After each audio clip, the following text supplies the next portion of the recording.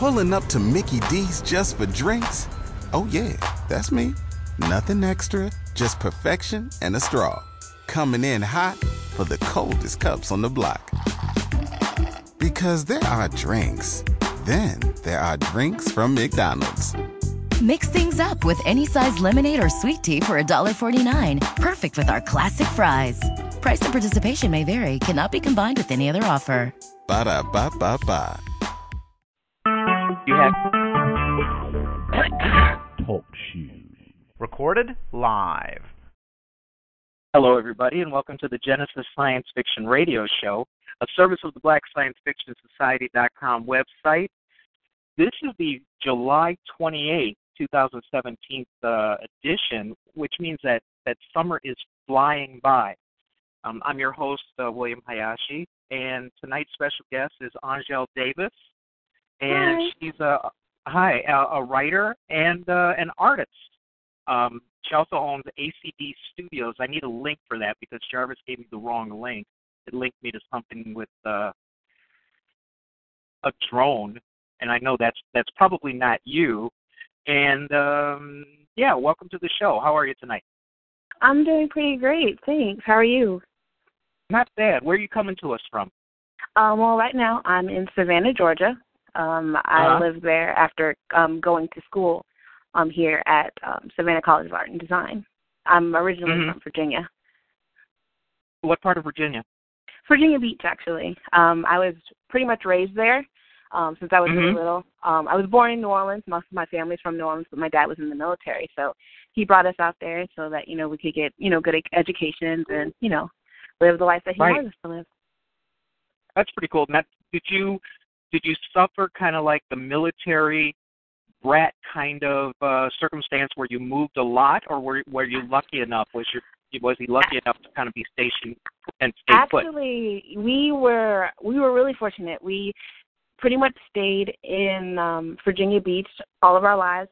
We had a couple homes, but we still stayed there long enough, to make good friendships and things like that. The only real difficult part of my dad being in the military, at least for us kids, was that he would often have to go on like those 6-month cruises where he'd be away, just be our mom and me and my brothers and my mom.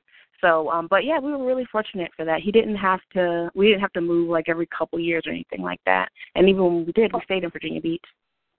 Yeah, but it sounds like you were able to put down roots and kind of establish who you were and, keep with your friends and things like that, which, it does help the stability it really does. Of growing up. And a lot of people don't understand that. Military service is not always easy for everyone involved. So that's kind of cool that you managed to do that. And so as you were growing up and wait, how long were you in Virginia Beach? Oh man, I actually only moved out of Virginia Beach, like officially, like maybe 6 or 7 months ago. I mean, I had come to Savannah and was staying here for a long time because I got my master's here. So, I mean, I've been here for roughly 3 years, but I only officially moved down here recently. Oh, okay. So, so growing up there, let me ask you, a couple of background questions. I mean, the thing about being an artist, most of us are artists by default early because, we grab crayons. We were supposed to draw something in school. We have to do 5-finger turkey projects, which is really unfortunate for kids who are missing a finger because they always feel that their turkeys are lacking. But have you been drawing most of your life? Oh yeah, definitely. I've been drawing and writing since like as far back as I remember, like the kindergarten, first grade. So yeah, I've always really enjoyed drawing. I really got really, really into it like in maybe late middle school, early high school, and then I went and then I realized that that's really, really what I want to do in my life in college. So before then, it was really just a hobby. I really enjoyed writing and drawing, but it was in college when I realized that I really wanted to do it. But I've been drawing and writing stuff since I was a kid. Yeah. And what kind of stuff did you write? I used to write little short stories. I used to write a lot of poetry, like a lot of poetry. Uh-huh. All kinds of things, really. Like I would make a lot of different characters and just kind of give them, backstories and just little stories, mostly short stories.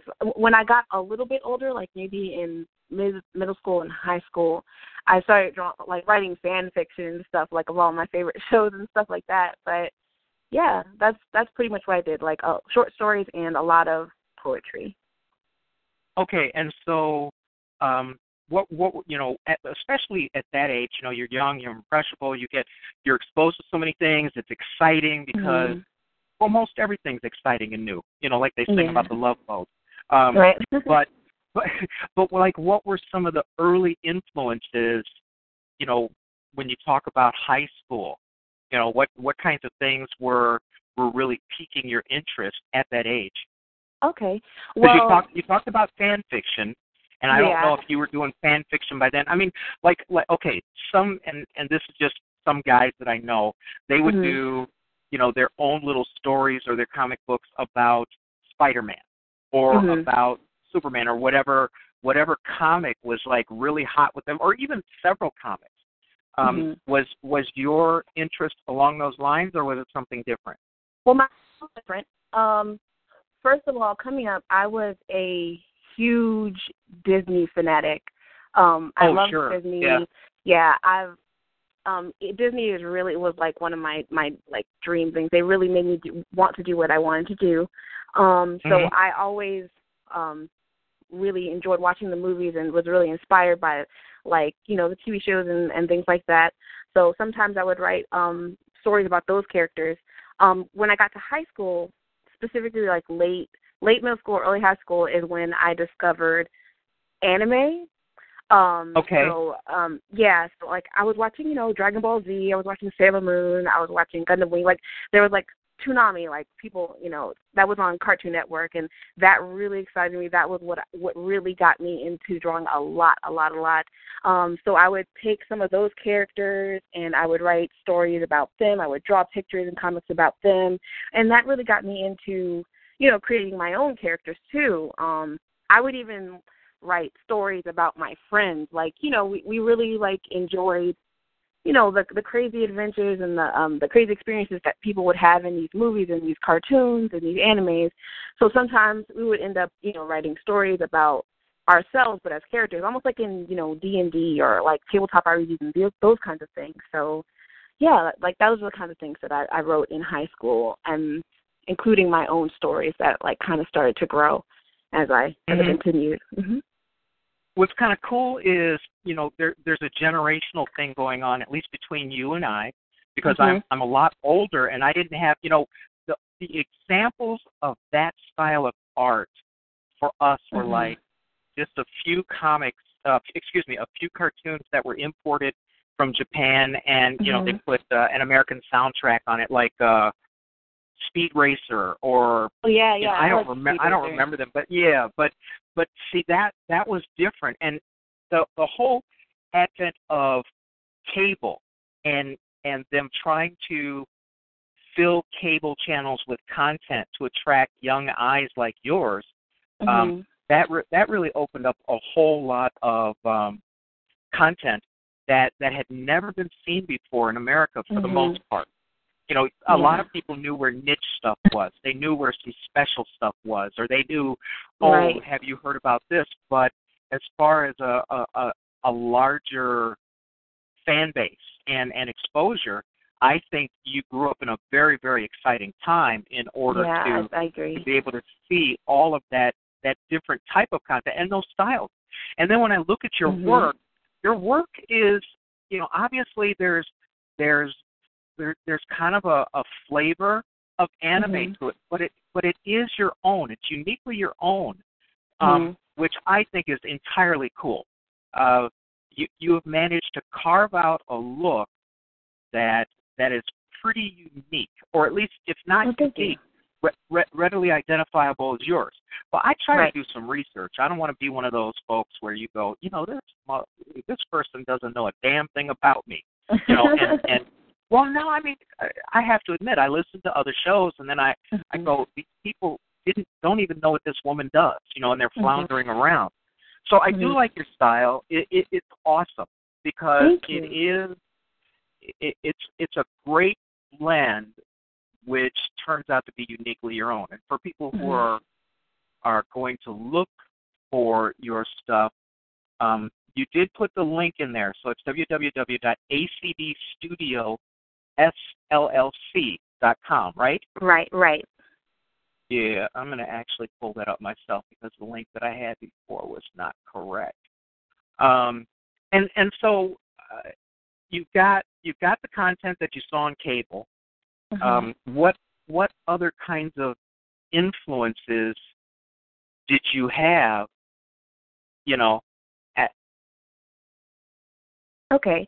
Coming up. What? Because there's so much excitement out there that you could glom onto. Right. Give the people a little idea of what it was to be in high school, to be that excited, and see what's going on. And I just blew myself out of the chat room. Go ahead, please. Well, it's funny because, like I said, in high school, Disney and anime were my major influences, that and manga. When I was growing up, I wasn't really into DC or Marvel or superhero comics. Those were the things that I was into. And actually, I didn't really start thinking about comics until well after college. So let me explain. I went to my undergrad, and it was Norfolk State University back in Virginia, specifically Norfolk. And there, I was going to be a chemistry pre-med major. So I did 2 years of chemistry pre-med, and then I sat down with my mom, and we talked about how I would have been a lot happier, doing art, because I've always been drawing. I've always been writing. These are things that I really love to do. So I switched over to fine arts.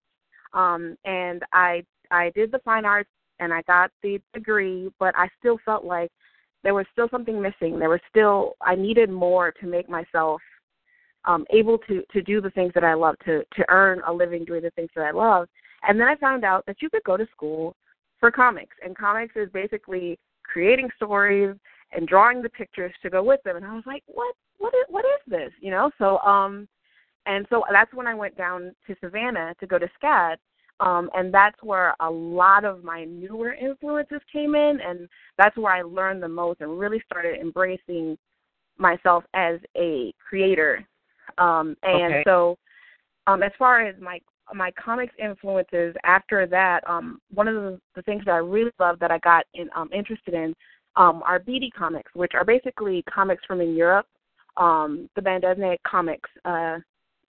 Even when looking at those, I was still really influenced by Disney, because there was a Paris animation studio in France, and when that one shut down, that studio is responsible for some of my favorite Disney movies like Tarzan and Atlantis and The Hunchback of Notre Dame, a lot of those different movies. And when that closed down, the artists, the animators that were at that animation studio, they kind of flooded the comic scene there. And over in Europe, the comics industry is a lot different from here in America, where the mainstream really focuses on DC and Marvel.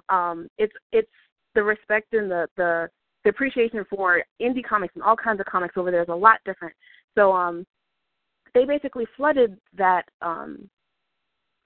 They flooded local scene. The local scene, and came out with these amazing books, and the characters are so alive and they feel so real and they move. You can see the movement in the pages. And when I saw that, I was just so impressed, and I really appreciated that I could still see that life that animation brings, that you could still see it in comic books. And I think that was one of my bigger influences later in life. In a way, it's still, that animation and Disney influence, but in a way that I had never seen before. I think that would be one of the greatest ones. Yeah, Disney has been top-notch, and it won't be long before, they'll reach their 100th year anniversary for producing, at least I don't want to say cartoon, but let's talk about animated movies. Animated movie content, and they were such a leader for so long, and then of course they said instead of us working so hard, let's just snag Pixar. Yeah. It was a little disappointing when they closed down the 2D animation, because I really loved that. But people try different things and try to move in different directions. Well, it's also expensive. A lot of that stuff is driven by finances, and sad to say, when you see something that is truly remarkable, it's evocative, because as you watch it, like you said, it almost can't. You can almost see the roots of animation in the still drawings, and then when people go ahead and they make a transition like that, it's hard not to miss what came before, because there's kind of that disappointment. It's like, oh man, they were doing this and this so well, and now it's gone. And so, but also, I think the best part of that is it opens up the possibilities for other people to say, you know what, they started out well. They gave us a great grounding in X, Y, and Z, and this gives me now an opportunity to take that even higher, to push it even further. So, I mean, definitely. Now, have you ever been overseas to any, to visit any of the venues where these people hang out, or are you someone who appreciates from afar? Well, actually, going to SCAD, I was able to go and study abroad a couple times. The first place that we went to Hong Kong, and we got to, check out the museums there. We got to see a lot of the comics that they do over there, and that was really great. And then we also went to Lacoste, which is in southern France, and we were really fortunate to be out there during Angael, which is like the biggest comic, it's almost like Comic-Con in Europe, and it's really amazing. It's like there's this little city, and like basically the entire little city gets taken over by a Comic-Con, and it's really great.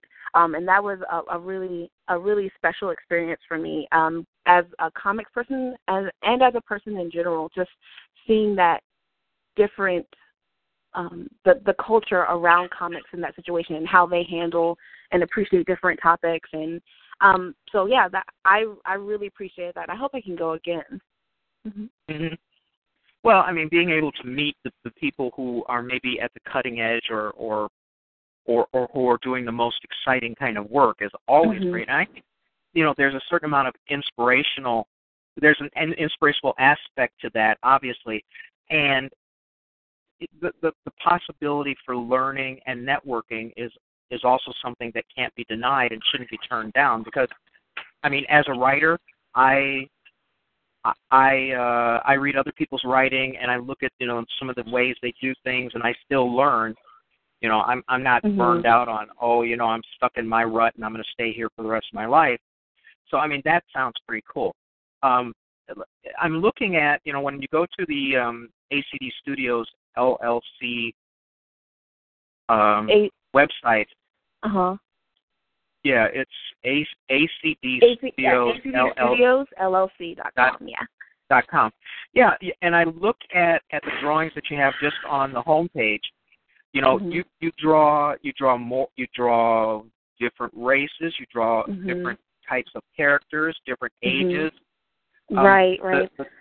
The next thing I kind of want to ask is, how do you craft your stories? What's the basis for your, the kinds of stories that you write? Because it appears like you do it all. You craft your story and you do your writing, or excuse me, you do the artwork.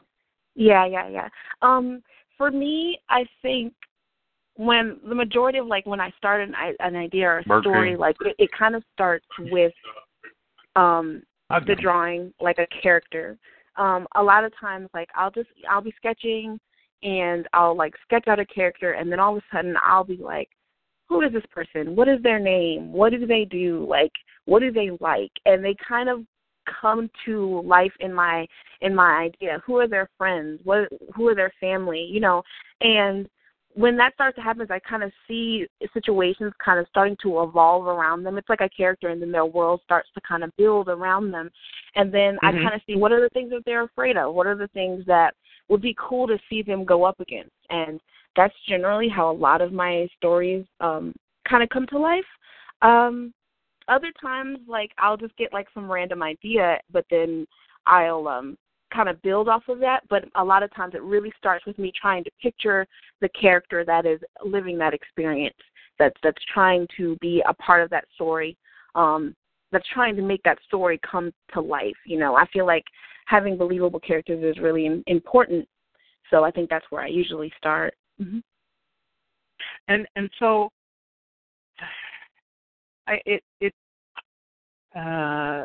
okay, my writing style is different, but I don't have to do art. But it sounds to me like, you take, the fertile ground for your stories can be most anything. It can be, thinking of a person that's situational. You could see a certain thing happen on the street and go, oh, that would make a good entree. Yeah.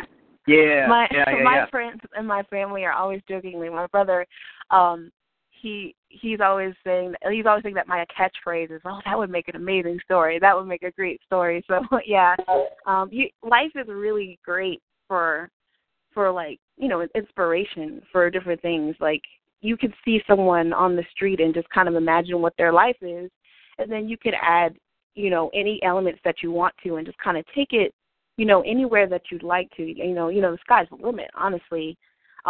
Probably even farther than that. So, anything that you kind of experience or see or even just create can be a great starting point for any kind of story that you want. I kind of noticed that a lot of times with my stories, like, I have different types of stories and, different genres and things like that, but I feel like a lot of times I gravitate to stories about people working together, people, whether they're family or friends, kind of not just seeing their differences, but celebrating their differences and playing a part that only each individual can play, and how solving problems by working together, by each person doing their part. I generally really like those group community effort type stories that kind of allows each character to kind of develop on their own and kind of come into their own and bring what they can to the table in order to achieve a higher goal. I really like stories like that, so I tend to do that a lot. And what kind of genre do you think that you write in most? Like, for me, it's speculative fiction. What would you, if you had to classify yours? I would definitely say spec fiction is what I do the most. I can enjoy high fantasy, but I'm not huge on high fantasy. And I guess the same thing goes for, you like all kinds of things. I can't really say that I don't like any of the other type things, whether it's, mystery or whether it's science fiction.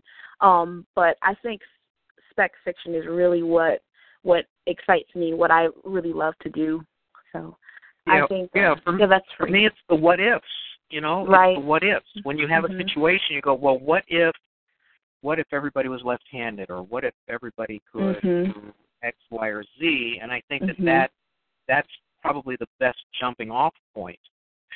Now, have you taken any formal instruction in either storytelling or in doing the kind of artwork that you do? I know that you've been at least drawing for a long time. Right. But did you take creative writing classes? Oh, yeah. In my undergrad, I took a few, like, creative writing classes, and then, like I said, I was a fine arts major, but we did a lot of, life drawing, and then lots of different other types of art. But, like, once I got to SCAD, we did a lot of storytelling classes, visual storytelling, environments. We did, comics. Like, that was my focus, was sequential art. That was the name of my major, or my master's degree was in sequential art, and that's basically, comics. We learned sequential art. We learned, concept art, storyboarding. So yeah, that was all basically nothing but storytelling classes and drawing classes. So that's where I got most of my training from. And it was really good. I think SCAD was a really, really good school. At least I can speak for my department. They really, really cared about us, and they really tried their best to, teach us the best that they can and provide us with opportunities. It was a really expensive school, but I definitely can stand behind my department. And, yeah, they really, really taught us well. Mm-hmm. And when you think about, going through that kind of training, and also, just the things that you did coming up through high school, when did you, and you also mentioned that you knew that this was what you wanted to do, which means, the implication there is, well, this is what I want to do for a living. This is what I want to do as an avocation. When did you start turning to kind of like a commercial aspect to your output? Well, I remember when I started college and I was doing my chemistry pre-med, I'd be in class and, we're taking notes and stuff, but I'm also doodling on my pages, And when I decided to change to fine arts, I went into class and I noticed everybody in the room. We all had sketchbooks and everybody was doodling in their pages. And I was like, oh, okay, well, this is definitely where I need to be because these people think like me. So, yeah. But after the fine arts department, and, I learned a lot of different things. I kind of felt like with that, I was becoming somewhat of a jack of all trades with that degree, but it wasn't exactly what I wanted. And when I found, and I didn't want to do a job that wasn't related to art, but I just really didn't know how to market myself. I didn't really know how to pursue those goals. Take that first commercial step. Right, but I knew I wanted to somehow, and then when I found out that I could go to school for something like sequential art for comics and that those kind of things could lead to doing concept art and storyboarding, and that means that I could be in the pre-visualization for like Disney movies or something like that. That's when I realized, I could do this. I could live my life doing the art that I love, and so I think that's when I really changed my mind about it and really started to pursue that kind of life. Yeah, and I was kind of wondering, at that time, because of the strong influence of Disney, plus they were out there in front of everybody else as far as being a studio. Did you have aspirations or dreams of maybe going and working for them or working with them? Oh, yeah. Or did you always think, well, I can do my own thing and be more in control of my destiny, or whatever reasoning that you chose?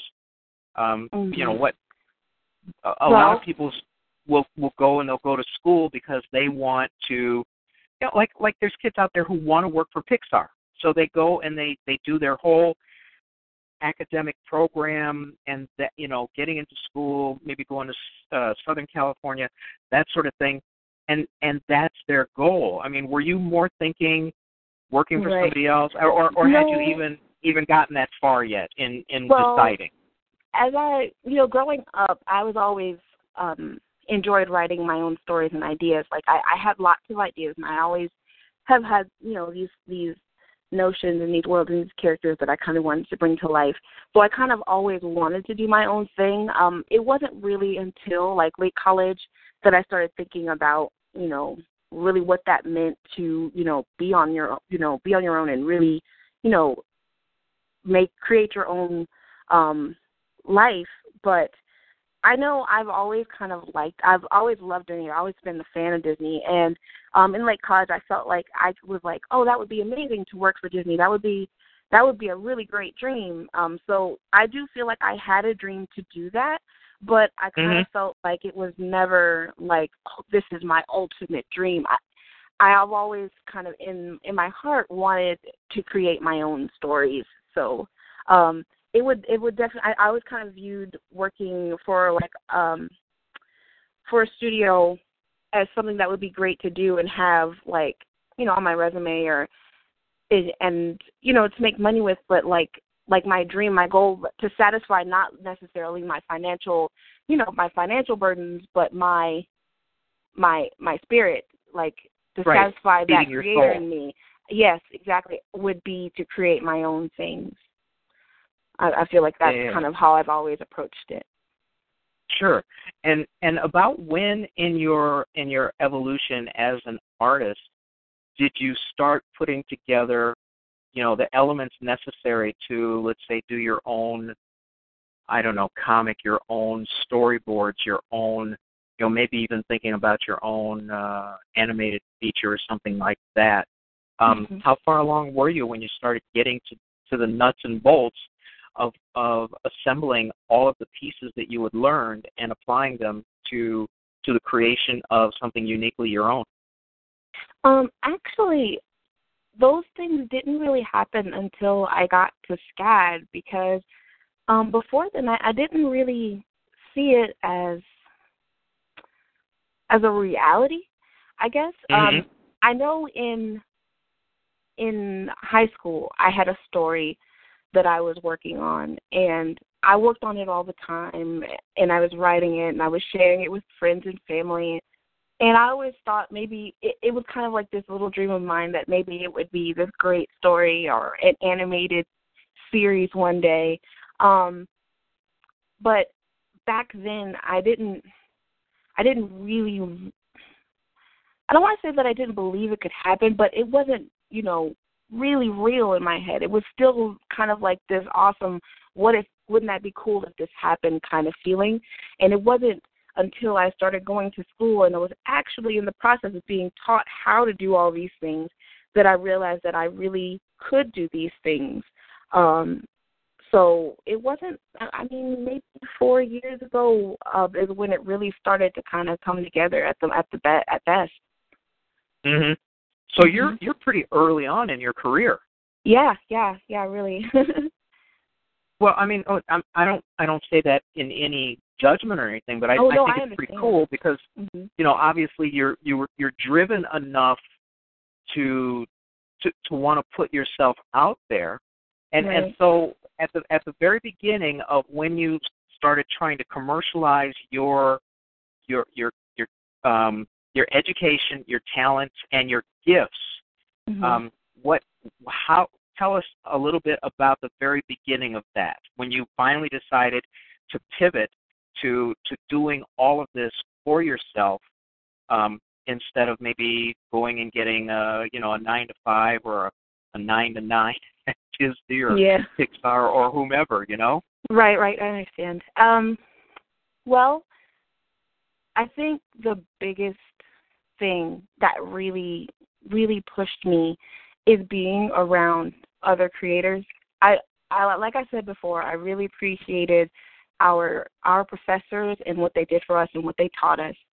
But I think one of the most important, most valuable things that I got from SCAD was being surrounded by other artists who were, doing their best to, create stories, create art, and we were all kind of inspiring each other and pushing each other. And seeing other people succeed is what really made me think, okay, well, maybe I could do this too. I feel like that kind of applies to anyone in any kind of situation. When you see other people doing something that you might want to do, that can give you that push that you need to try to do it too. It's like, this might not be exactly related, but I remember when I was little, my father was in the military, and he and my mother would take us to these homoramas where they would show these really beautiful houses and just, they would be like 10 or so houses that are like fully decorated and really big houses, and he would bring us in there and, show us when we were really little, and we used to love that. It was like going to like Busch Gardens, because it was just, they were so pretty and so nice, and we would get to walk through and just see what they were like, and it kind of put like a hunger for that kind of house. And it was the same kind of feeling that I got when I went to SCAD. I saw people creating comics. I saw people working for these cool companies. I saw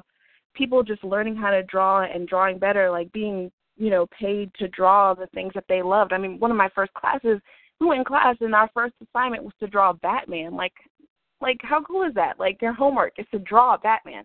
And so I think that really just inspired me and to kind of go down that and be like, I could do this. I can use my art, use the things that I love to kind of carve out a space for myself in the world. So I think that's really what it was. Well, and being able to actually do it is so empowering. I think the closest thing I found, it had nothing to do with writing or anything creative that I've done, but like my dad and my brother and I and grandfather, whatever, we actually built a second home in Wisconsin. And being and learning how to do drywall and carpentry and electrical, and I mean, because up until then, if I dealt with a house, it was like walking in the front door, turning the key, going in somebody's house, and I never knew the artistry behind making it happen. Exactly. And so doing that was hugely empowering, because I'm like, now then after that, I would walk in people's houses going, well, who laid this counter? I mean, look at all that space there. How come they don't get watered down by their potatoes or whatever? Exactly. So, I mean, for you've got all of these tools. You've got the skill set that you got, not professionally, but educationally. It's more formal training, and then all of a sudden you decide, well, I'm going to turn this into me doing for me. And so what was it that made you actually take that first step? Talk a little bit about deciding to become a commercial content creator. Well, I think I think it was really when here's one thing. I went to school, and then I had to leave school for a brief period of time because I was unable to stay in school for financial reasons. So I had to take a break and come back. And while I was on break, I was working at JCPenney. Like as a cashier, working pretty close to full time, but not quite. And I really, really hated that job. I mean, even though you're working at a place where you're supposed to be smarter than ever, you still hated it. Yeah, and I mean, nothing to there's nothing against working at places like that, but I realized that wasn't for me, and I had ideas in my head, and you can't.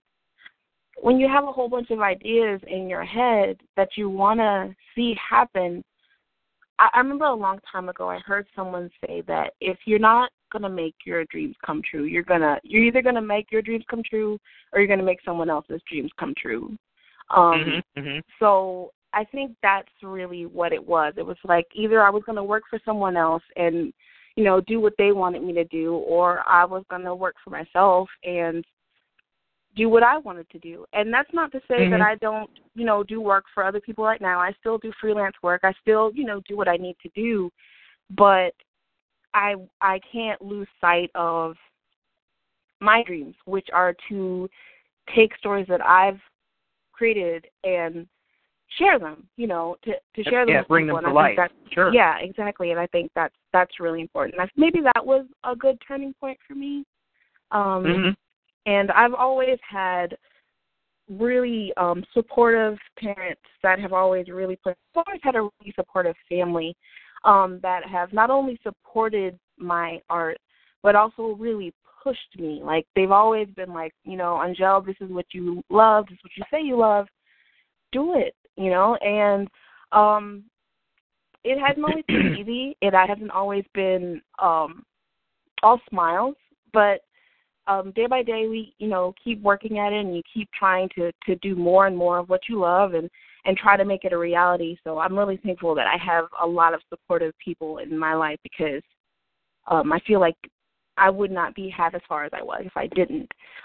So it's important to have people around you that keep pushing you, that won't let you settle. Right.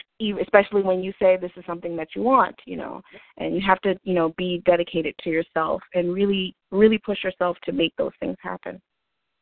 And it's there's a certain amount of luck that has befallen you, because a lot of people, and even people I've interviewed, have said, well, when I told my folks I wanted to be an artist and maybe do my own comics, do my own animation, they said, well, my family wasn't really that supportive because they didn't see the potential. They didn't see, they wanted their child to be successful. Right. And sometimes when you talk about branching out into, some sort of creative endeavor like that, people, parents know the risk. They, a lot of people know the risk. They know that it's hit or miss. It's like a kid coming home saying, well, I'm going to be the next, I don't even know who's the big basketball person. I want to be the next LeBron James, or I want to be the next great rapper, or I want to be the next this. And parents, out of obligation, have to sometimes pull them back a little bit and say, right. well, why don't you continue on in school for a little while, pick up some skills and stuff, so you have something to fall back on, because nobody wants them to not succeed. But then it appears that you were fortunate enough to be surrounded by people who understood the potential and understood the fact that not only was your desire that strong, but maybe perhaps that you wouldn't be happy doing something else. Exactly. Yeah, that's what she told me. Like, my parents they're definitely those kind of parents. If they just really want me to be successful, they want the best for me, they want me to be happy. Now, my mom, I remember a long time ago when she did tell me, maybe I should change from the chemistry pre-med. She was like, I could see you, like, even if you made, like, $20,000 a year, you'd still be happier as an artist than, making, $200,000 as a surgeon. And that's not to say that she wasn't in any way saying that she wanted me to make $20,000 a year or less or whatever. No. She wanted me that, was a secondary consideration. It was a time, but she knows that I would be happier doing my art. Right. But instead of being like, do what you want, she's like, okay, but if you're going to do this with your life, let's make this work for you. We got to make it work for you. So she's always been very, active in it and just checking on me and making sure that I'm still, trying to stay the course. Both of my parents have been very supportive, and the great thing about it is both of them are a lot more practical than I am. So, like, while I'm like, oh, I've got these amazing ideas, Mom, Dad, if it's so crazy, they'll be like, okay, that's great, but how are you going to make these a reality? What are you going to do to take care of yourself, to put yourself in the situation where you can do something about it? Because, thinking about it and having these great ideas is all, fun and dandy, but if you don't do anything with them, then they're just ideas and dreams that never become to a reality. And so, yeah, I definitely appreciate that. So, well, and the other thing is, you still have to buy groceries. Right, exactly. You still have to put fuel in the car if you've got a car. I mean, you still there are necessities of life that have to be paid attention to. You can't neglect them unless you're extremely fortunate to be maybe independently wealthy or something like that. Right. No. Well, and so okay, so let us know when I take it, just looking at your work, that you have definitely embarked on your own content creation. Can you tell us a little bit about some of your earlier works, that your seminal works that truly reflected, that finally got you out in front of yourself so that you were working on what it was that you wanted to work on? So tell us a little bit about some of your, the earliest works that you had that reflected you as a content creator. Okay. Well, while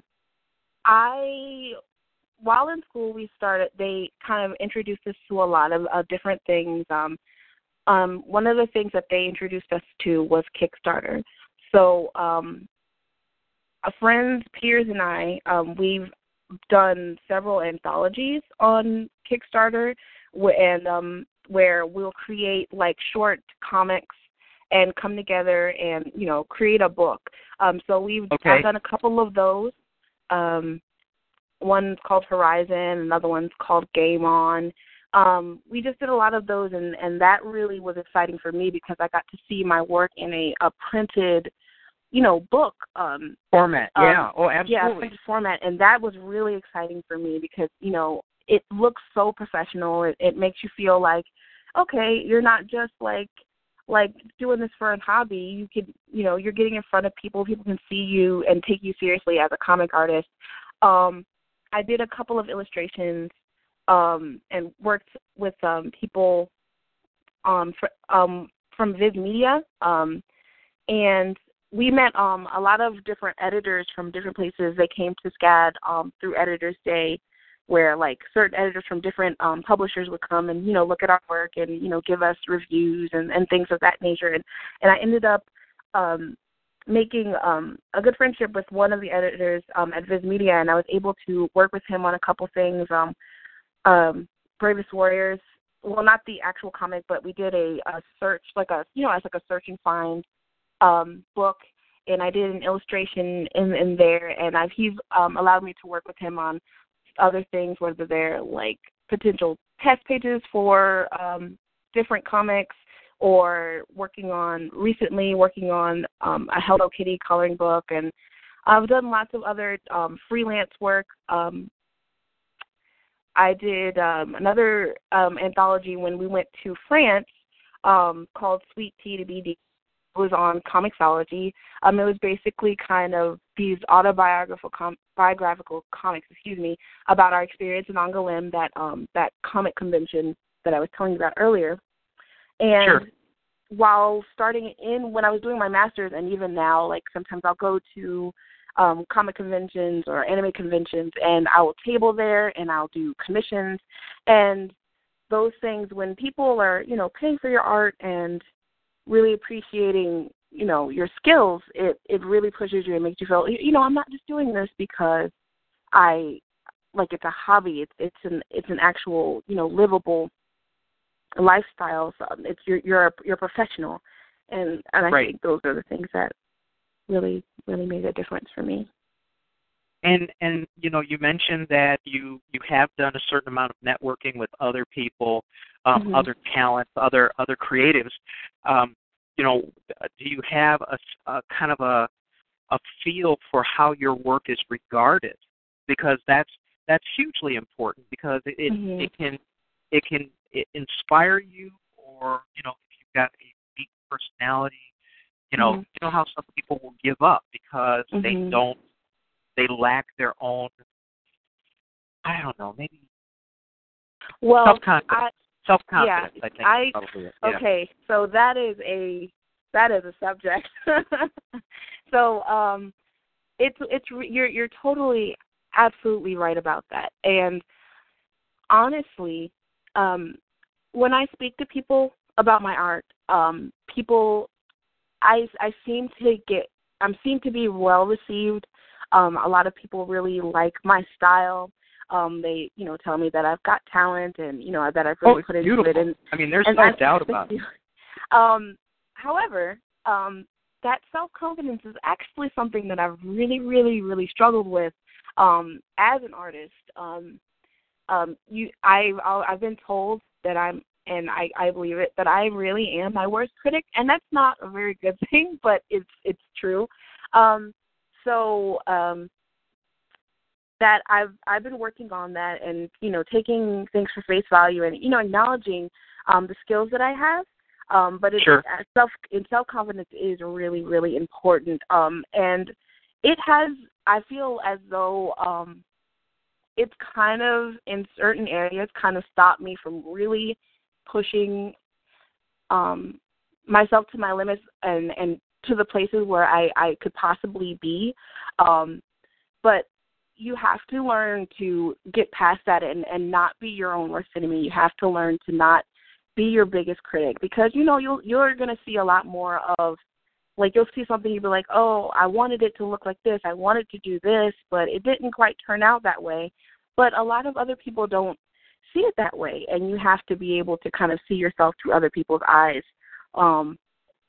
And sometimes, I guess for some people that might not necessarily be. A lot of people might have the opposite situation where you can't, like, compare yourself, or if someone is being, like, negative towards you, you can't allow that to consume your thoughts about how you feel about yourself. But it's really important to have a self-confidence in order to be successful and to really go in the places that you want to go. Well, there's a lot of people out there who there's a syndrome, and I'm not exactly sure what it's called, but, along the lines of the whole self-confidence thing, there are people who are so hypercritical of their own work that they're afraid to succeed. And that's an odd thing to have to deal with. I mean, I don't see that in you. I understand the hypercriticality. Is that the word? Probably. I'm just gonna pretend that that's the word because we're I'm the with host. that. Yeah, exactly. Absolutely. But as long as it doesn't get to the point where you're constantly running yourself down, and I don't see that. I don't see that at all, because when you look at your work, the work itself shows a level of confidence that you should damn well be proud of. And everybody in the chat room, everybody who's looking at your work, you got people who want to see your work animated, which would, oh man, can you imagine that? How cool would that be? Yeah, that'd be pretty awesome. And do an adult if you do any animation so that I could do voiceover for one minor character for you, okay? Okay. Thank you very much, because I need to get my name and my voice out there more, like if people want to listen to me anymore. But seriously, as critical as you are, I think that's a useful thing. It's useful because it will force you toward a more honest self-evaluation. Because there are also people out there who can't draw worth a damn, who think they're all that in a bag of chips, as they used to say back in the 80s. So I mean, you're right about, I understand how you feel it. I understand how that plays a role, but it should not take away your confidence, especially if you have other people telling you that your work is critically acclaimed. And hopefully you get enough, you've got the support structure around you. You got a supportive family. You've got, sounds like you've got a great network of people who can help you stay on track. So of course, you look at that. You have to take it in toto, T-O-T-O, before you start running yourself down. Because that first of all, it's not justified in your case. You have skills. I told you your style is really unique. I mean, you have developed your own style of drawing, and the next thing I'm going to try to do is I'll probably see what your writing is like, because that's also very important. You want to tell a good story. You want to tell a story that's compelling enough that people go, I want to know more about these characters. I want to see what happens next. I like this style. I like this person. And let's be honest. These days, creativity is judged a lot as a cult of personality. So if people like your personality and they like the way you do what you do, then they investigate the other things that you do other than the one thing they may have picked up, or the two things, So I think it's my feeling that you're on the right track. I'm not an expert on it, but you have a steady enough head on your shoulders that you're going, well, I should still keep improving. I should, and I think all great creatives want to be a work in progress for the rest of their lives. And I think most of us would rather judge ourselves by the last thing we did compared to the thing before that and the thing before that, rather than look at the rest of the world around us and go, oh, I got to be like him. Oh, I got to be like her. I got to draw this or draw that. And so to that end, do you ever get to the point? I'm sure you look at other people's work because you work with other people, other people, and you do commissions. But when you look at your work, how do you rate your own work compared to other people who are in a similar situation, fairly new? You haven't been doing this for 50 years. How do you no, seriously, how do you get to a fairly honest self-evaluation, because that's really important in moving you forward and keeping you improving. Right. Well, lately, I would say in the last year or so, I've become a lot more aware of how hypercritical I am. So right. I've really been trying to have a better and more truthful view of myself and my artwork compared to other people. I feel as though for the experience that I have and how much I've grown over the last couple of years with my art, especially since being in school, that my art is in a very good place. I feel like even recently I've had a great level up with my draftsmanship and things of that nature. And I feel that my skill is in a good place. Of course, like you said, everybody wants to improve. Everybody wants to is a work in progress. And there are definitely things that I want to get better at. But I do feel like my art is good. I do think that it's something that I can make a living off of. I feel like it's something that there are people out there who want to see it. They want to have more of it. There are people out there who would want to buy it or pay for more of it. And honestly, that was something that was a long time coming for me. And even to this day, I still have, my days where I get my doubts about it. But I think that in that area, I am coming to a better place with it. And I really do like my art. I like my style. I want it to evolve and become something that's even more me. I have lots of different influences, but it's always good to just keep your eyes open and keep your feelers open for other things that you might like, aspects of certain other artists or companies that you see and you're like, I like that, and let those things influence you, but not too much, You wanna kind of become your own thing, and I feel like as I continue to draw and continue to take myself seriously, I'll become an even better version of myself. And it's like you said earlier, it's really important to compare what you're doing now to what you did yesterday, not to what other people are doing. That's an easy way to kind of tear yourself down, because there's always going to be people who are better than you. There's always going to be people who are not as good as you. There's always going to be people who are at the same level of you. You can't compare yourself to people. That's the easiest way to kind of convince yourself that you're not where you should be. Well, I mean, it's not an apples and apples world in the creative arts. Excuse me. The fact of the matter is, or at least the way I see it, because I can't draw. I still only put three fingers on a hand because that fourth finger sticks out like a bad thumb. But when I look at how other people develop their art, I think the ones who are the most successful are the ones who carve out an identifiable niche. All right, you're at the point now where you have seen so much art, you've seen so much animation, you have seen so much of this stuff, and internationally too, that sometimes when you just look at something, oh, so-and-so did that. Oh, so-and-so did that. And you recognize the style, you recognize the lines and the coloring and things like that. And it would seem to me that trying to achieve a unique aspect to your own art, so when people look at something, they go, oh, that's Davis's art, where your name starts coming up like that. I think that's probably a good thing to shoot for, because what it does, it fulfills you commercially. Plus, it also shows the maturity of you as a talent, because you have settled on a style that is recognizable.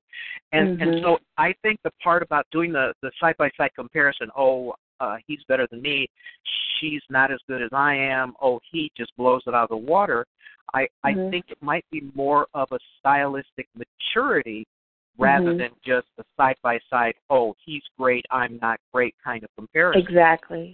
And when, like I said, your style is to me, just my eye, and I'm not trained. I can't tell you.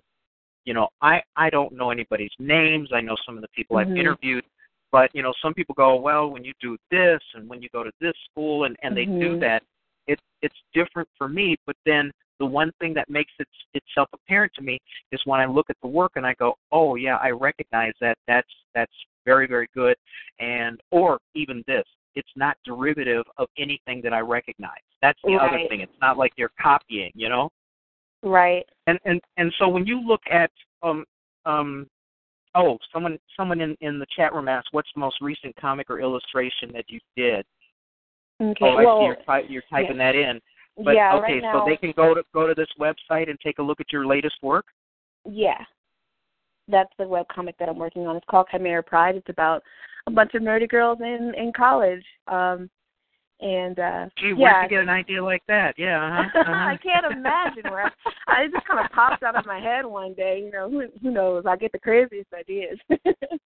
Yeah, see, you're lucky. If I was going to, take that kind of inspiration, I'd be telling stories about old guys on the porch hollering at folks to get the hell off their lawn. So, but I mean, it's very cool that you've got this style.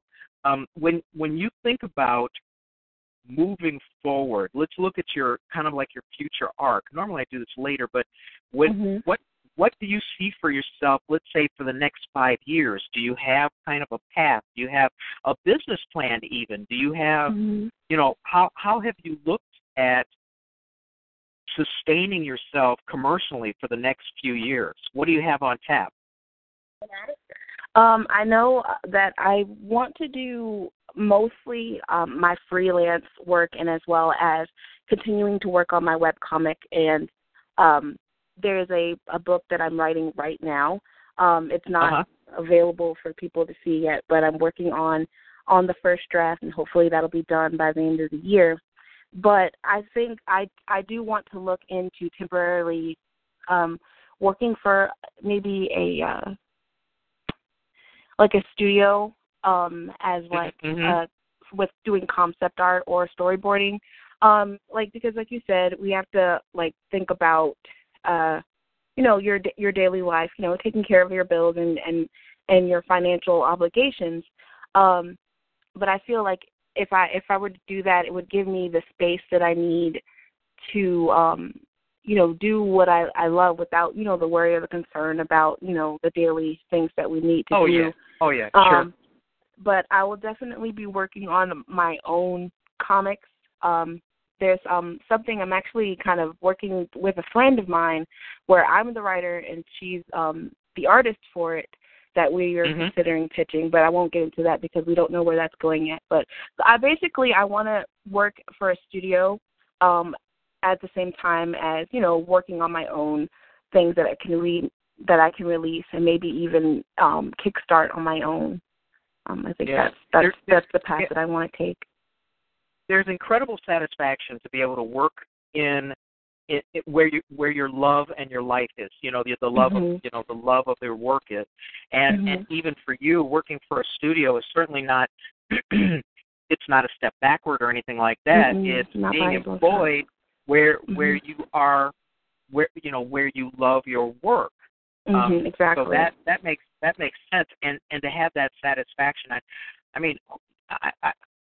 I don't know how well I would fit into someone else's structure. I'd love to write for a living, and right now I write for myself, and I'm not at the point where it's self-sustaining. But if I were to pick, it sounds to me, if I were like you, being able to do that kind of work. Also, I think it's more than just paying your bills, because I would imagine you're going to learn stuff too. Exactly. If you're a work in progress, if you're a work in progress for the rest of your life, everything that you do is probably going to add up to, the gestalt of all your experiences is going to add up to something remarkable in the end. Something where you're taking, well, I've got these new skills, I know this new, like software and stuff like that. Do you work digitally, by the way? Yes, I work digitally. I can work traditionally, but I prefer to work digitally. Yeah, and so those tools are maturing at an incredible rate. I mean, think about where we were 10 years ago, you know, when you were starting out. You know, where were we in digital art? You know, and then look at the rest of the people. Microsoft said, "Oh, we're going to get rid of Paint out of Windows," and everybody started hollering and screaming. You know, no, you can't do that. And then they said, "Well, maybe we won't be doing that." But, yeah, but there's so many people who are out there, kind of who have migrated to digital, you know, digital content creation, and you know, you've got this whole industry that's making tools. That's making tools to facilitate easier animation, you know, more realistic looking artwork, you know, or rendering. And so it sounds to me like, you know, your path ahead is pretty well defined, and also it's going to do nothing but add to your success. Yeah, I agree. All right, now you're in the middle of a collaboration. Do you find you work well with others? I definitely do. I really enjoy working with other people. I think I've always felt like creating with other people is extremely satisfying. You get to bounce ideas off of each other. You get to play off of each other's strengths, and you get to really. There's something about other people. What you can bring something to someone else, and they can bring something to you that you might not have been able to do on your own. That's not to say that we can't create things, great things on our own, but it's just there's something really special about seeing what it looks like when your art or your writing intertwines with someone else's. There's seeing something that you've written or characters that you made up in your head or written down on paper, and seeing another artist with a style that you respect and love, seeing them create a page or a drawing, an illustration with that and your story coming to life in a way that wasn't even done by your own hands is an amazing feeling. And the woman that I'm working with, Patricia Daxton, she's my friend, and she's a really, really fantastic artist as well. She's been working on some illustrations and pages for something that I've written and that we've kind of been working on together. And it's a really great and fun experience, and I'm looking forward to the day where we can, you know, share more of it with you guys. But I really enjoy working with other people. I have my moments where, you know, I want to do things on my own and really kind of bring it to life, but I always having other people. I'm sorry, say the last part again? Oh, I was just saying that it's a really fun thing to do, to have people, you know, working with you, you know, on projects together. Okay, so I mean, it sounds like you're fairly young. I mean, relatively young. Do you mind if I ask how old you are? No, I'm actually 31. Yeah, see, that's fairly young, you know, to have to seemingly have the body of experience that you have, and also when you think in terms of your longevity, let's just say conservatively, you can have a 30, 40-year career ahead of you, you know, or even longer if you're stubborn. Yeah, right. Well, no, I think a lot of people, there are people who will never retire. Of course. You know, like, can you see Carlos Santana retiring? I can't see it happen. Not. Yeah, exactly. So, you know, when you have skills and when you have a love of the game for what you do, it's not like working a job. It's just doing what you love to do. Right. So, I mean, how cool is that? Right. What was I going to ask you? You know, I really should write stuff down because I'm old. You know, like in white people years, I'm 189. But two things that I think of in terms of longevity. One is I kind of want to know what you're doing in terms of marketing to kind of get your name out there. Not that you're so brand new that nobody knows you, but everybody needs to market their work. Everybody needs to kind of keep their name in front of people's eyes and maybe keep what people see of you fresh. Right. What do you do in the service of doing the business of doing business? Okay. I do a lot of social media. I'm on my Facebook. I do things on my regular Facebook, but I also have an art page. for my Facebook, as well as one for my Chimera Pride comic. I'm also on Instagram. I don't do a lot on Twitter. I basically kind of have my Twitter connected to my Tumblr. I know a lot of people use Twitter and probably should, but I just never really got into it, so I don't use it like to tweet a lot, except for to like take pictures that I've drawn and I put on my Tumblr or my Instagram and kind of show them there. Don't you have two Twitter identities? Two. I think I looked you up earlier today. Mhm. And maybe not. I'll have to go back. Again, okay. I'm old. But go ahead. Yeah. No, you're fine. So a lot of social networking. Yeah. And I feel like that's my main thing, just kind of connecting with people and sharing my art online and doing conventions. I do anime conventions each year. I used to do Heroes Con, which I'm probably going to start back this upcoming year. I just missed this one. I wasn't able to go to that one, but I do Heroes Con, I do AWA. I'll be doing MomoCon, things like that. And I feel like that's really what I do as far as my marketing. A lot of social media and conventions. Yeah. Mhm. And so when you go to these conventions, I'm sure you're at the point now where people recognize you, or at least recognize who you are. What kind of feedback are you getting from other professionals about your level of work and the kinds of things that you've done? When I show my work to professionals, I think they'll tell me that they'll like my stuff and they'll really appreciate the emotion or the acting in my characters, and they will if I work on more pages or doing more draftsmanship or things like that, I feel like those are the things that I mostly have to work on. Right. But in general, I feel like I receive a good critiques from them, and it's just a matter of just making sure that I continue doing what I'm doing and just getting it out there, and just I guess continuing to do what I do. I haven't had a lot of time in front of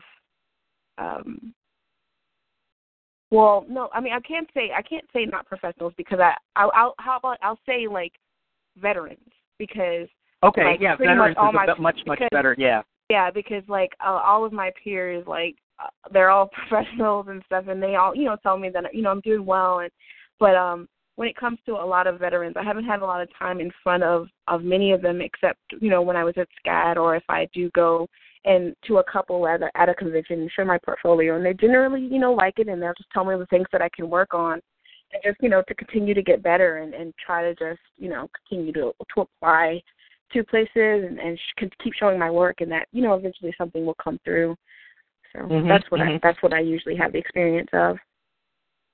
And but it there has to be a certain amount of satisfaction, when you go places like that and you do run into these veterans, and you have people who might have a slightly older or more visible reputation than you, and it sounds like they at least acknowledge you and maybe even embrace you as a peer. Would that be fair to say? Yeah, sometimes that happens to me. Like I know I mentioned one of the editors at Viz Media, for instance. I met him during SCAD at an editor's day, and he really, really liked my stuff. And he, wanted to work with me on a couple of things, and we continue to work on things, different freelance projects. And I have to admit that for a while, when I first met him, I really was really confused, and I felt like he was trying to be nice to me. He's like, I really like your work, oh, thanks. But, he doesn't really like it. But he, as time went on, I realized he really, really liked it. And what really amazed me was that he really does treat me like a peer. And that was what was surprising to me. And I feel like that was one of the things that really kind of made me feel I felt like a professional, but I really felt like a professional, because I'm like, if a veteran, an editor kind of sees me as someone to work with, I think it made me feel more legitimized, not just like a student trying to be a professional. And it was like, wait, you're already a professional because this is what you do. This is what you profess to do. So that really was a great feeling. And when you do talk to people and they talk to you like, you're a peer, and they give you advice, but they don't talk down to you. If they appreciate your work, they'll let you know. If they have something that they feel like would help you better, then they let you know. And yes, that really does give you a lot. It makes you feel really, really great. So I really appreciate that.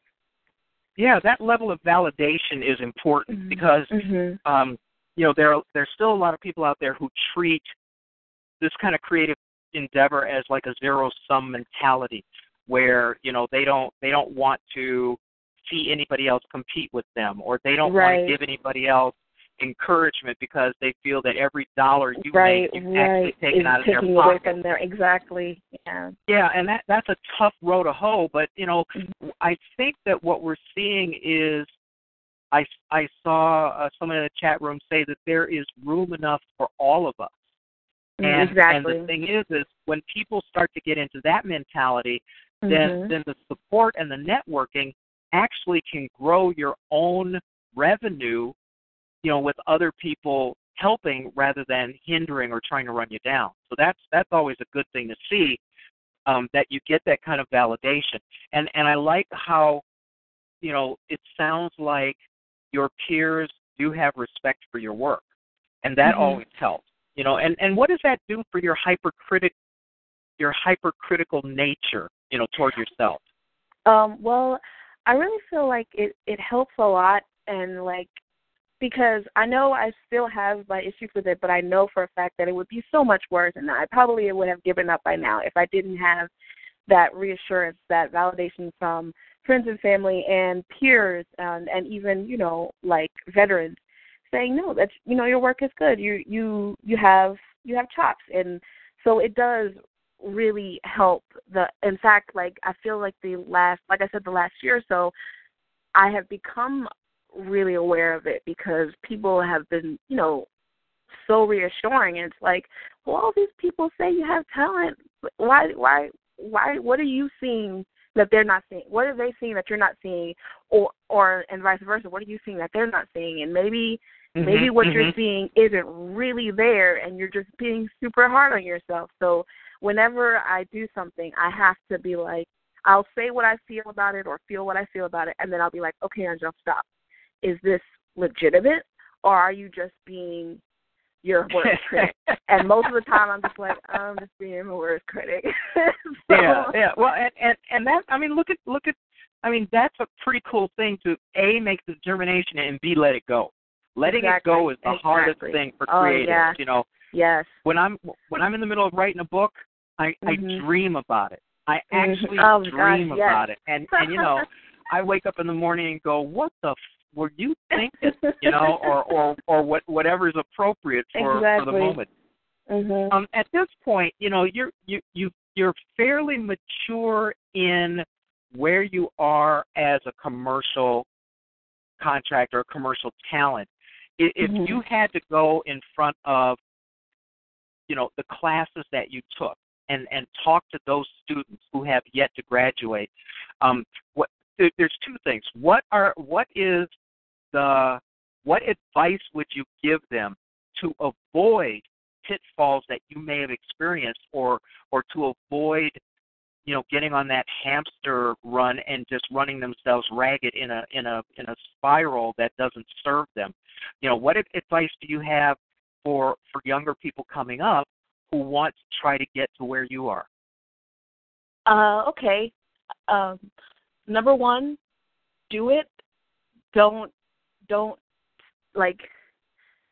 ideas are great, but you have to make those ideas real.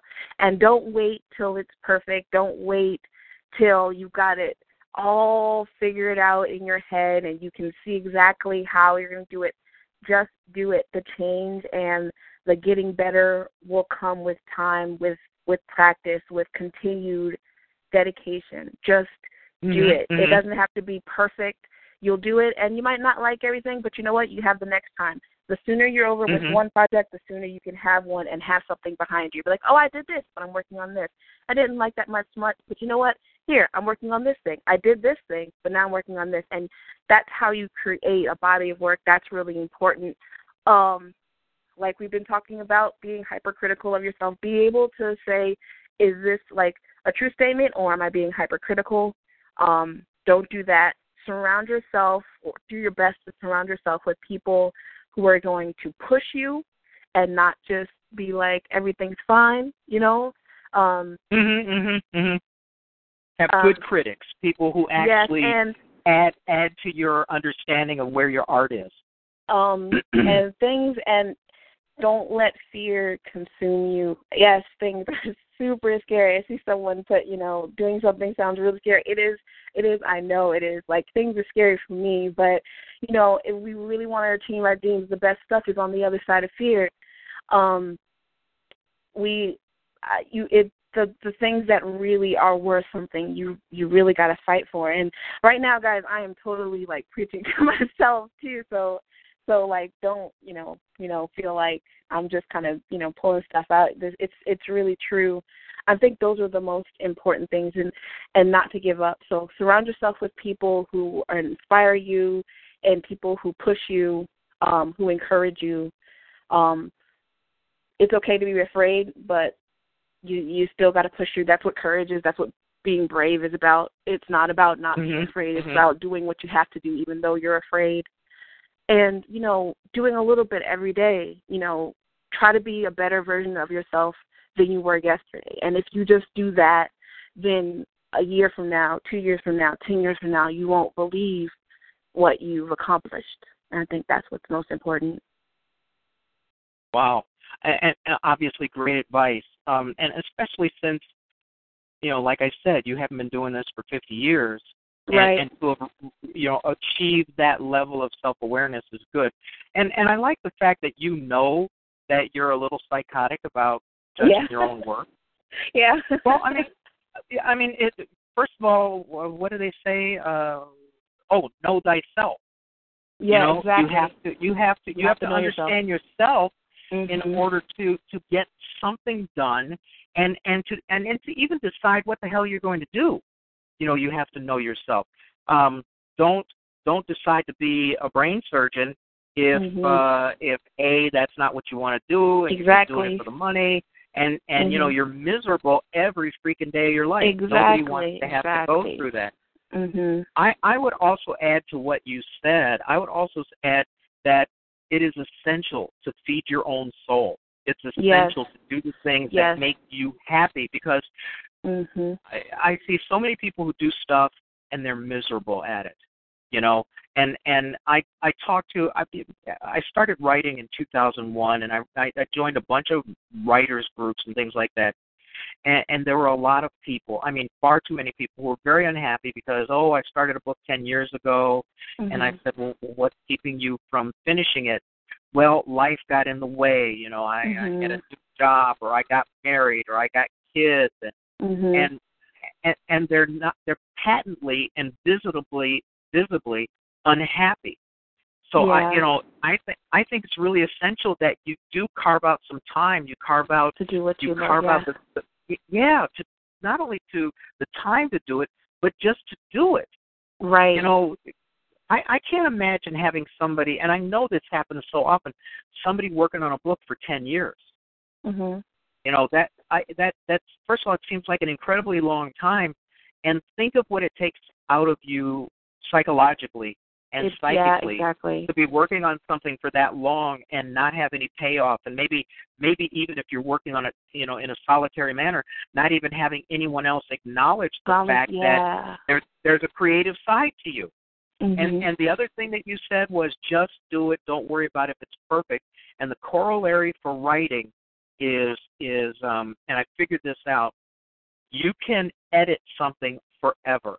Okay? Yeah. I can't read my first book because I'm unhappy with it. Because I look at it and I go, out of 220,000 words, there's 42 typos in there. That drives me nuts. And I could do another edition, but that's going to cost, a lot of money out of pocket. Exactly. But I could have edited that forever. I could still be editing that. But exactly. you were so wise to say at some point you have to let it go so that you can do something else, so that you can mature as a talent. And so these little things are things that novices don't know. These are things that people who sit down and they may not have had a creative writing class. They may not have had, the kinds of classes you had for drawing. They'll never know about themselves or their genre or their art or their talent or whatever. So those are all good pieces of advice. Now, since you started out, could you tell us what the most rewarding part or the most rewarding incident that happened to you, early on, something that made you go, this is what I should be doing. This tells me that I'm where I'm supposed to be. Did you have an aha moment like that? Did you have something come along that kind of pushed that at you or pulled that out of you?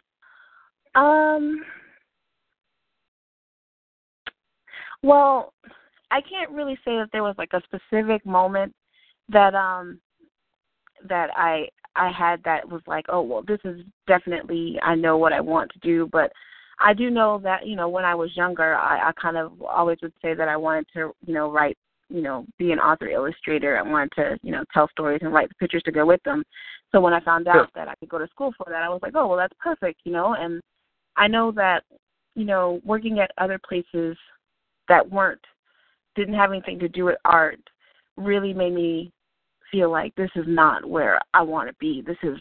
I could not be happy doing this. So it wasn't so much this great feeling of like, this is where I need to be. It was more of a like, I obviously can't be anywhere else. This is, I just like I feel like when I'm writing or creating, it's the most rewarding. Like when I see things that I've drawn really well, or I one of the great feelings is like when you, like if I've written something and I haven't looked at it in a little bit, and then I go back and I read over it and I'm like, ooh, this is good. And I'm just like, that really satisfying feeling of looking at something that you created and being proud of it, and it brings you a certain satisfaction that like other things just don't bring me. So I can't say that it's any one moment, but when I look back over my life and I look at the times where I was most satisfied, it was a moment where I was creating something, which made and which led me to believe that was where that's where I needed to be. I needed to be creating things. I needed to be being a creator. And it was kind of like, this is where I'm at home right here. Yeah, exactly. Like I said before, it wasn't on this same level, but when I switched over to a fine arts degree in undergrad, when I went to class and I was doodling in my sketchbook and I looked around the class and like almost everybody else was, doodling in their sketchbook too, I was like, oh, okay, I'm home, Yeah. And so that's really important. Like I just, drawing and writing is so satisfying, and I feel like each of those moments is what really brought me to that. Like I haven't had that moment where, like, I wouldn't say I've had that payoff yet, but I do know that when I share, like when I like if I post a comic page online and I worked on the page and then I brought it out there and people laugh at the moment, or they say, oh my gosh, I love Maya, like a character in my Chimera Pride thing, like that's exciting. Like when people, there you go. When people fall in love with my characters, that is like the most satisfying thing. Like that makes me so excited. That makes me feel so good. Like when I can create a character and know that character so well and almost feel like they're almost real because I've put so much work into them, and then I share them with someone and someone loves them as much as I do, that's where it's at for me. So and in terms of that, I mean, to get that external satisfaction is like a really cool thing. I'm kind of wondering, and not everybody does, and not everybody's suited to do it, but do you think that you might, at some point, or maybe you do, have you thought about outreach to younger people to help them pull them along and help them, realize a certain amount of potential for their own creativity. Have you considered, that aspect of mentorship? Now, I've really, I've thought about that. Like, it was actually something that I was, that my mother and I were discussing a while back, and she was like, that would be really interesting. Wouldn't that, like, possibly, like, open up a kind of, like, mentoring school, or, like, even doing, like, an after-school program where you taught kids to do comics and, write and things like that. And I think that would be a really great thing, because I really do enjoy writing, and it really does bring me a great satisfaction. I really feel like it's a good thing, a great release. It's fun. It's cathartic. It's a lot of different things, and I feel like it would be a great thing for people, and especially young people, to learn and kind of release that creative energy. And many of them, that might be something that they would love to do for life, and that would be really great. At this point in my life, I'm really not sure how to go about doing that, and especially with me trying to make sure that I've kind of created a solid life for myself before I can actually tell them for you. To get that foundation. Yeah.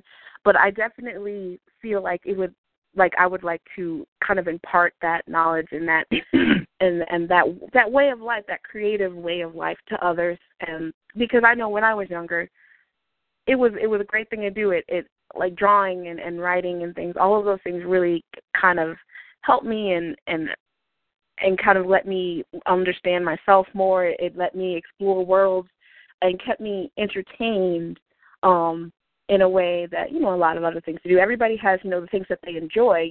Some people might like sports, some people might like science, some people like the outdoors, and all those things are wonderful.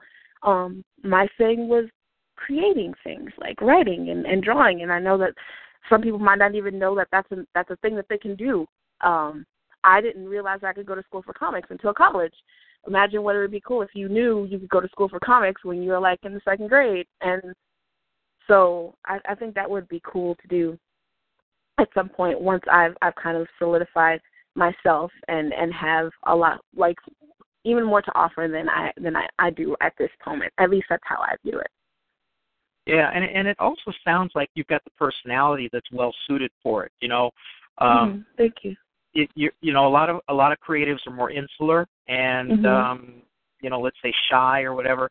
Like, I tell people how incredibly shy I am, and they just laugh in my face. Yeah, I do the same thing. I'm just like, I'm super introverted, guys, and they're like, what are you talking about? And they go, well, yeah, but you do a radio, you do this, you do that, you always got a joke and everything. But, that's my representative handling all you people. I'm sitting in my head in a little chair watching what's going on. But teaching is a tough thing, because, but it's also hyper rewarding. I did a seminar with, I think it was like 11, 12, and 13-year-olds a few summers ago, and we were talking about writing stories. And we, everybody was talking about, well, I have an idea, or, these kids were real excited about it. And seeing their excitement and then reading what they come up with is unbelievable. I mean, people, what's in people's minds, it's so funny that you can't look at somebody and tell. You can't look in their face and know that this person wrote the funniest Star Trek parody that I've ever seen, from anybody, and he's 13 years old or whatever. He could have written Galaxy Quest. That's how funny he was about making fun of Star Trek. And so, the part about mentoring and teaching and things like that, it's always pretty cool and rewarding.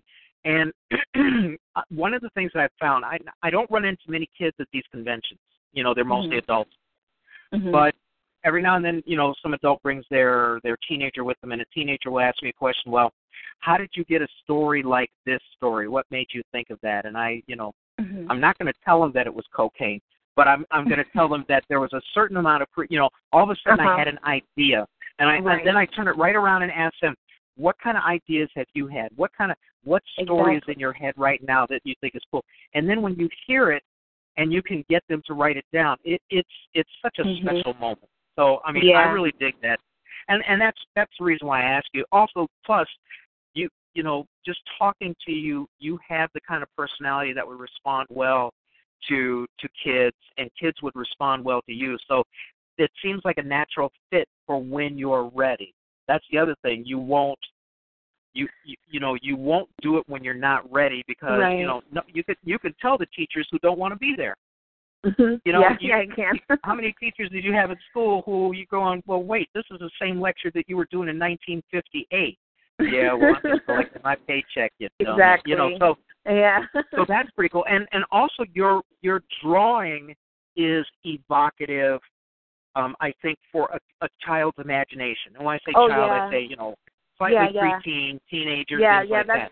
I feel like a lot of my stories kind of are around that age group. I really enjoy writing for like that kind of preteen, young teen, right under teen kind of age group, like that, 12 to 16-ish kind of. I do a lot of those stories, so yeah. Yeah, and the other part that I'm wondering is when you craft your stories, do you have an age classification limit, a target in mind when you put your stories together? Do you do PG? Do you do PG-13? Do you want to go G? And I mentioned G because of the whole influence from Disney. So when you craft your stories, what level are you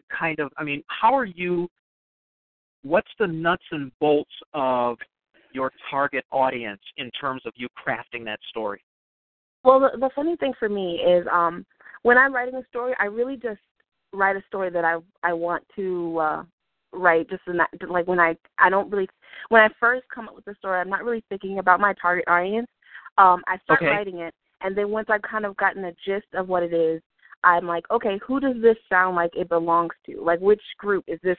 Is this for way younger kids, or if it's for older kids, or if it's two in the middle? What can I do what can I take out to make it a little bit more kid-friendly? What can I put into it to make it a little bit more digestible for an older audience? I basically start with something that I just want to write, and then I tweak it to fit whichever group it needs to fit. So I've written things that were, for really little kids, and things that, were for more young adults. It just really depends on the story that I'm creating, I think. But at first, when I first create it, I'm not really thinking about who it's for. I really just write something that I wanted to read. Well, it's concept first, and then tailoring next. Exactly. Now, have you ever written strictly for adult? I don't. I'm just curious. I don't know. I guess I'm not really, because even when I write adult, it's still more of a young adult type of writing. Yeah, because I do a lot of spec fiction, but even like the things that I've written would still be something that a 14, 15, 16-year-old could probably still read. So I can't say that I've written anything that was like strictly for adult. Okay, yeah. I when I did my first book, I put everything in there, but the kitchen sink, and I put a love scene in there, which may keep it out of high schools. I don't know. Okay, it depends on and so now that I think about it, I don't want to change it because it's essential to the story, but maybe had I had more forethought and frankly more experience, I would have done things differently or even better. Like I said, I'm a work in progress. I think everything that I do gets better and better. Every book that I write, I think, is better crafted. And I think the benefit to that is every book that I write gets easier and easier. So I think so. Once I think somebody's talent matures, it also helps them in terms of how fast they can get things done, and when you don't have to worry about craft, the fundamentals, the ABC, the theirs, and all of that. I think that I'm much better at crafting a story because I don't have to be hung up on a lot of the details that I needed to know when I started out. And is it like that for you? Yeah, I agree. I remember watching this video on a guy who was he played guitar, and he would, like, people would ask him, like, how he comes up with all of these, these amazing ideas for his music, and how he can just sit there and, like, come up with this really cool riff or whatever. And he was basically, he really was trying to think about why it is, what his creativity, how he kind of unlocked his creativity. What his process was? Yeah. And he says that it's really because he knows all the nuts and bolts, the basic mechanics. He knows the basics by heart. Like, he knows them like they're second nature to him. And once you've learned all of that, you're not limited. You're just free to be creative, and just kind of like, if you get this really interesting idea, you can just put it down, and it sounds great because you're not trying to figure out, like, oh, I gotta hit this note after this note or anything like that. And it applies here in the writing and in the drawing. You can become a lot more creative and experiment and do all kinds of things when you know the basics. You're not hung up on these little things, like, oh, like a simple, like with anatomy. I can draw a really cool picture if I'm not like, oh, I don't know how to draw this hand in this position, or this, like, how do I draw this leg in this position? Well, that'll limit, what you can draw if you're not familiar with how the basics of drawing certain things. Same thing with writing. It's just knowing your basics, knowing your core, will help you to be more creative. And fundamentals are important. There's a lot of people out there who start to draw, and they want to get into it professionally, and maybe didn't have the fundamentals of anatomy or movement or whatever, or in my case, people say, hey, could you take a look at what I've written? And I read it and I go, well, first of all, you don't know grammar, and second of all, this is not very compelling writing because you're lacking some of the fundamentals. And I see what you're saying, that once you have the fundamentals down, you don't have to be hung up on those, and it's freeing, it's liberating to be able to just concentrate on the creative aspect rather than the nuts and bolts of, the construction, or like in my case, trying to figure out how to draw a 5-fingered hand instead of a 4-fingered hand. Exactly. So yeah, I get that, and that makes a lot of sense. We've got about 10 minutes to go. Is there anything, in your creative life that you want to mention that you haven't mentioned yet? I mean, have we covered? Have I done a good enough job of pumping for information about who you are and stuff? Oh no, I want to ask. Because sometimes people go, oh, I forgot to talk about X, Y, or Z. I don't think that there's anything in particular that I feel that we haven't really discussed. Here are my major takeaways from you.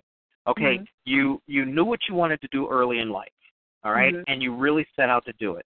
You had a good support team behind you, family, friends, and more recently collaborators and other people, other mature talents in the industry. You developed a fairly unique style, which is easy to recognize. I look at it, and this is, when I look at what you've done, it's uniquely you, and you're really open to new experiences in terms of collaboration, in terms of exploring new storylines and things like that, and that you do take a certain amount of creative, not license, but you're able to look at other things and kind of apply them creatively, again, because you know what your fundamentals are, so you can concentrate more on the things that really drive a story, putting together compelling characters, situations that make sense, situations that people will understand and go, oh, yeah, I've had that sort of thing happen to me. I wonder how she resolves that, or I wonder how he's going to get out of that, or, oh, he really stepped in at that time. How's he going to pull back? And so it seems like just about at every turn, you've got a good future ahead of you in terms of your creative endeavors. And I'm serious. I'm impressed with that. And some people say, well, she's pretty young to do it. Some will say, well, she's old, but but being able to mature your talent to this point is something that a lot of people would love to do, and I think that you're fairly fortunate in that you've got a great head on your shoulders and you're able to be self-directed like this, you know, in a successful way. So I don't see much in terms of you having to do anything in the future other than what you talked about. You know, mature your art. You know, make the next project turn out better than the last project, and then find other people around you who feed your soul, who may want to do some fun things with you that you would not necessarily have been able to do on your own. You know, as far as I'm concerned, this was like one of the easiest shows I've ever done.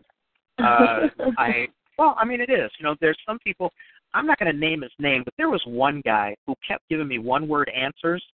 Oh, and cellular technology has not matured enough to the point where I could reach through the phone, grab him by the neck, and shake him. So I was really disappointed in that. But no, I mean, you know, this has been a good examination of how you started, what you do, and where you're going to go. If you had your greatest wish come true, kind of like mine of winning the lottery, which is going to be really hard because I don't play. You know, I figured out that when you play the lottery, you got almost the same chance of winning whether you play or not. So I keep my money in my pocket, so I'm not going to win. But I mean, when you think about, you know, what you would wish for yourself, let's talk 10 years down the road. What would be the coolest place for you to be, you know, that far into your future? I think the most amazing thing would be to have multiple graphic novels out and have them well known. I would like to see people talking about my characters, seeing people. This is like a really simple thing, but it would just be so satisfying to be able to go to a con and see people dressing up as the characters that I've created, like little girls, older people dressing up and loving the characters. People coming to me and being like, oh my God, I love Maya, I love Crisis, you know, so much. This person, like, she's so me, or he's so me. I totally get this person, or this story totally touched me and got me through this moment. Like, that's what I would love to just see my work in front of people and really affecting people's lives in a real way. I think that would be like the greatest thing. Well, I think, you know, at least from your artwork perspective, I think you've got that down, and then, you know, now it's just a matter of accumulating or actually putting together the stories, you know, producing and producing your creative universes for your characters to play in, and then the rest should be fairly easy. And I don't mean easy like, oh, getting your name out there is easy, because it's not. You know, this is the hurdle that every creative faces, which is how to get your work above the background noise so other people can discover you. But I think that once people discover you, your work is probably going to be compelling enough that they will keep coming back. So that's a plus. Thank you. Thank you. Seeing people dress up as your characters, that's pretty cool. I've been to some of these cons. I've been to WorldCon and Boston and things like that, and I've seen people who are just so incredibly devoted to characters that they love, that the level of detail in their costumes, their commitment, it's unbelievable. It's unbelievable. I saw someone who looked exactly like George R.R. Martin. And I went up and said, great costume. And he said, no, I'm really George. And I went, oh, sorry. And I had to go. But oh my God. But if you put up a creative universe and people start populating it outside of the universe, that's a level of validation that that is, I think that feeds the soul more than most anything else. You know, maybe even more so than the revenue that you get from it, because you know that you touch people's lives. I saw there was a clip floating around the internet about a week ago and an author took her daughter to go see Gal Gadot, Wonder Woman. Yeah. Did you see that? Did you see that girl? And she got there and she was so overwhelmed she just started to cry because. Yes, that was so amazing. I mean, how cool would that be if somebody hits you up like that? Exactly. Like, I think that would just be so rewarding. Like those moments, they're just got to be so rewarding. Like just to see people so invested in your characters and knowing that you really moved someone like that because of something that you created and that you shared. It's just, that's got to be an amazing feeling. Yeah.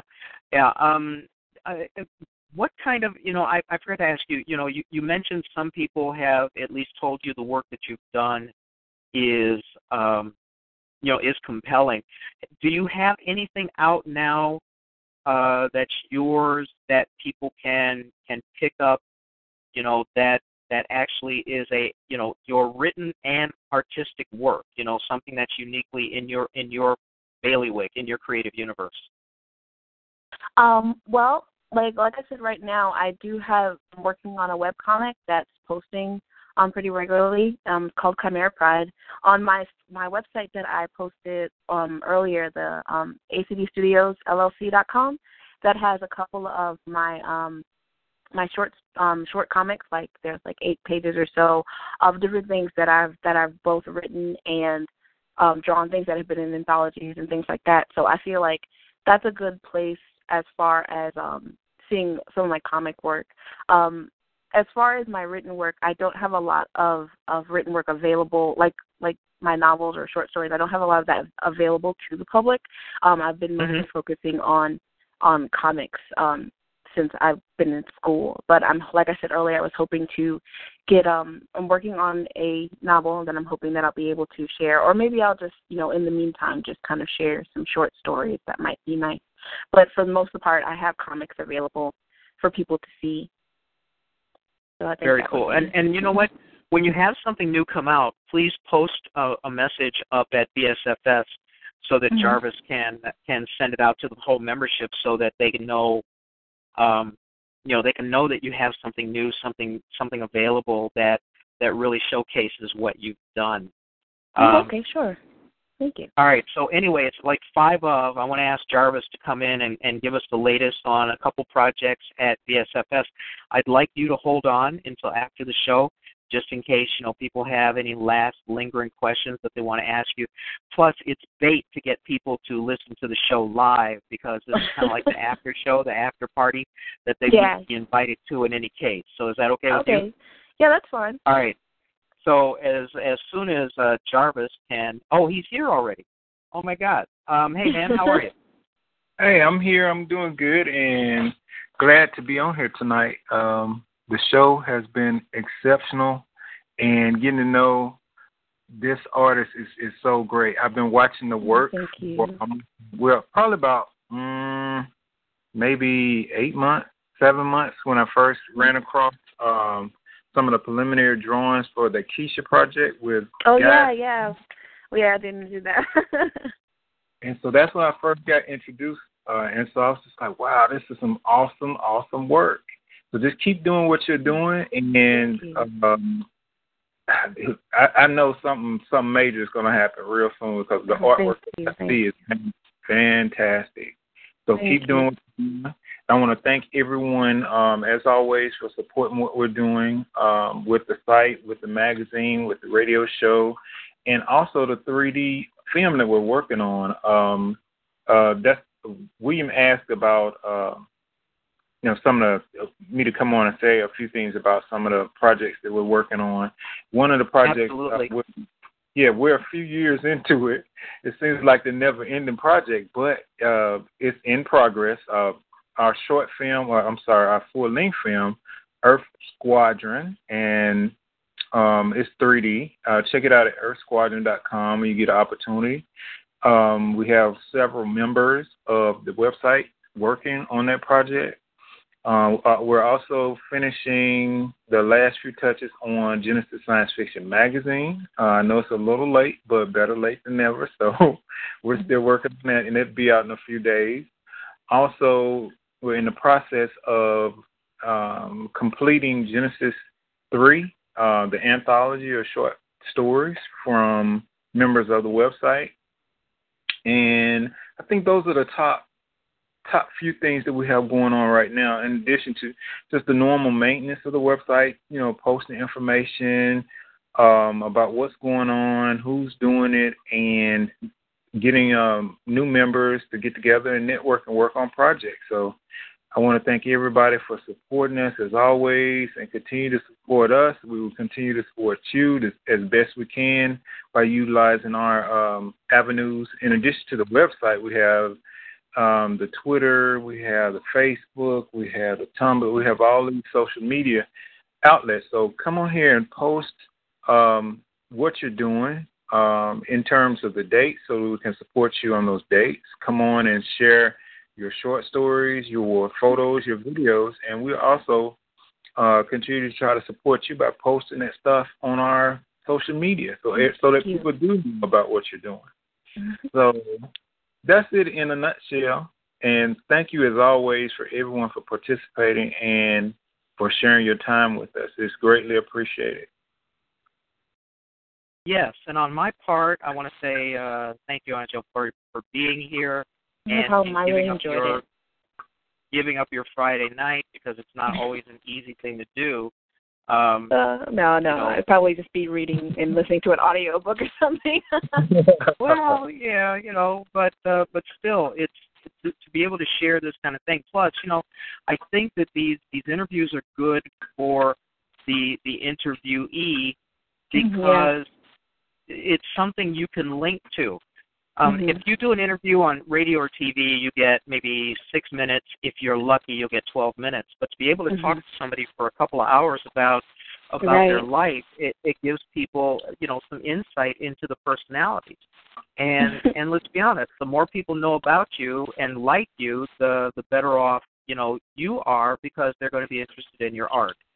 And so I want to thank you for being here. I want to thank Jarvis, as always, for hosting this show and allowing me to do this for so long. I've been doing this for a few years. What is it, 5 years, Jarvis?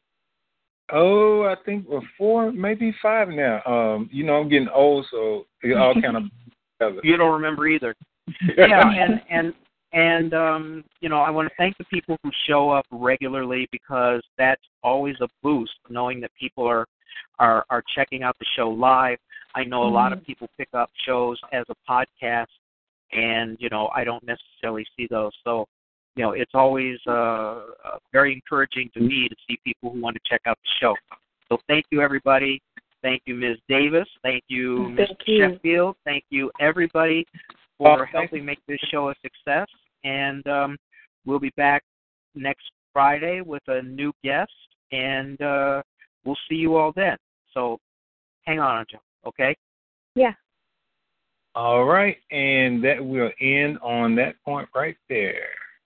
Hey guys, it is Ryan. I'm not sure if you know this about me, but I'm a bit of a fun fanatic when I can. I like to work, but I like fun too. It's a thing. And now the truth is out there. I can tell you about my favorite place to have fun. Chumba Casino. They have hundreds of social casino style games to choose from, with new games released each week. You can play for free anytime, anywhere. And each day brings a new chance to collect daily bonuses. So join me in the fun. Sign up now at ChumbaCasino.com. No purchase necessary. VGW Group. Void where prohibited by law. See terms and conditions. 18+.